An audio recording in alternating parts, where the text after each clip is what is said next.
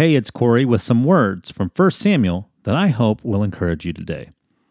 Then David came to the 200 men who had been too exhausted to follow David and who had been left at the brook Bezor. And they went out to meet David and to meet the people who were with them. And when David came near to the people, he greeted them. Then all the wicked and worthless fellows among the men who had gone with David said, "Because they did not go with us, we will not give them any of the spoil that we have recovered, except that each man shall lead away his wife and children and depart." But David said, "You shall not do so, my brothers, with what the Lord has given us. He has preserved us and given into our hand the band that came against us. Who would listen to you in this matter?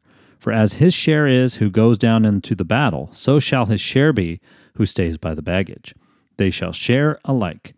And he made it a statute and a rule for Israel from that day forward to this day. That's 1 Samuel 30, 21 through 25. So I came across verse 24 of this passage the other day while reading the true story of a Christian missionary.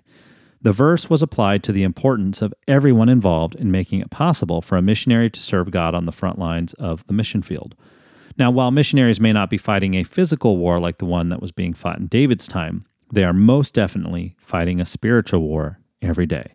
Just like David said, those back home are just as vital as those on the front lines.